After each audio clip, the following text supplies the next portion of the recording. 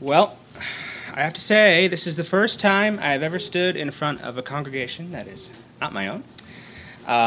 But we'll see how this goes. For those of you who haven't heard, this looks like a bit of a fuller house than last night. My name is Taylor Fanton from over Griswold, Iowa. That way? I don't even know which direction I'm pointing. That way. Okay. Now we got that straight. Let's pray. Dear Heavenly Father, I thank you for this beautiful day and for your people and the fellowship that we can have with each other, Lord, and for the privilege it is and the joy it is to gather together and look at you, Lord. I pray that what I have to say would be edifying and a blessing, and that we would all be changed into your image. And in him I pray. Amen. I'd like to talk a little bit about wings this morning. Now, again, there's a certain song that we sang yesterday called With Wings as Eagles, and I'm going to read that verse by verse. But first, a couple scriptures.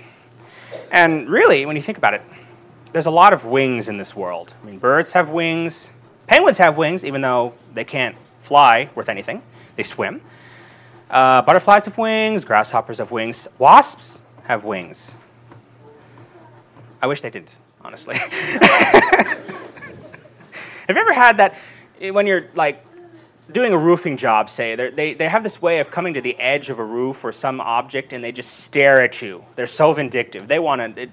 I think if wasps, if looks could kill, I would be dead by now. I'm pretty sure. But according to Scripture, Christians also have wings. Let's turn to Isaiah chapter 40, and we will read verse 31.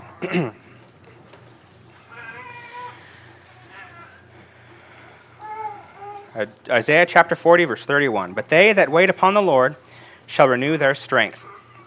They shall mount up with wings as eagles. They shall run and not be weary, and they shall walk and not faint. I thought of another scripture that maybe could be thought of as a bit of an illustration of what this might look like in real life. Let's turn to 2 Kings chapter 6. We're going to jump right into the middle of Elisha's life and his ministry. We're going to read 2 Kings chapter 6. We're going to start at verse 8, and then we're going to read to verse 18.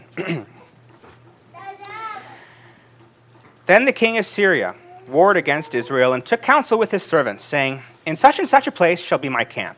And the man of God sent unto the king of Israel, saying, Beware that thou pass not such a place, for thither the Syrians are come down. And the king of Israel sent to the place which the man of God told him, and warned him of, and saved himself there, not once nor twice. Therefore the heart of the king of Syria was sore troubled for this thing, and he called his servants and said unto them, Will ye not show me which of us is for the king of Israel? Okay, so the king of Syria is saying, okay, there's someone in Israel who's got to be clairvoyant, or there's a spy in my ranks, somewhere. So I need you to step up and tell me which one of you is the spy. Why would anyone do that? I mean, it's probably going to chop off their head. But that's what he asked. Verse 12. And one of his servants said, None, my lord. They're saying, no, there's no spy here. There's no spy here, O king. But Elisha, the prophet that is in Israel, telleth the king of Israel the words that thou speakest in thy bedchamber. Oh, boy. It's the worst possibility. There's someone clairvoyant. There's someone who actually knows what I'm thinking, what I'm doing. Oh, this is scary. Verse 13. And he said, this is the king here, Go and spy where he is, that I may send and fetch him. In other words, kill him. And it was told him, saying, Behold, he is in Dothan. Therefore sent he thither horses and chariots, and a great host. And they came by night and compassed the city about. And when the servant of the man of God was risen early and gone forth, behold, an host compassed the city, both with horses and chariots. And his servant said unto him, Alas, my master, how shall we do? And he, this is Elisha then, he answered, Fear not, for they that be with us are more than they that be with them. And Elisha prayed and said, Lord, I pray thee, open his eyes, that he may see. And the Lord opened the eyes of the young man, and he saw, and behold, the mountain was full of horses and chariots of fire round about Elisha.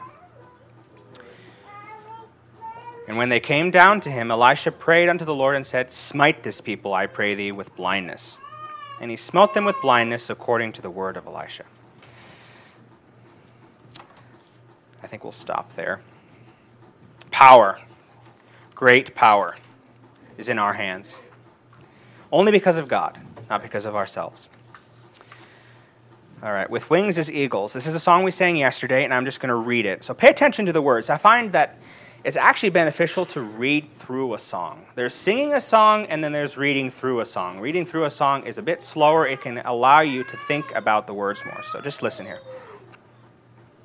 With wings as eagles, so shall they rise. With wings as eagles, free in the skies. The ground cannot keep them. No wrong can o'erleap them. They're free, soaring free, and their strength never dies.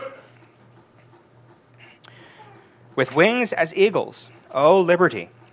With wings as eagles, so cheerfully. Rough winds cannot halt them. No words can insult them. They're free, soaring free, rising confidently. With wings as eagles from earth set free. With wings as eagles flying with thee. Their joy is not taken. Their peace is not shaken. They're free, soaring free, ever closer to thee. With wings as eagles, then comes the morn. With wings as eagles, new life is born. There naught can dismay them. No evil can waylay them. They're free, resting free. Resting free, resting free.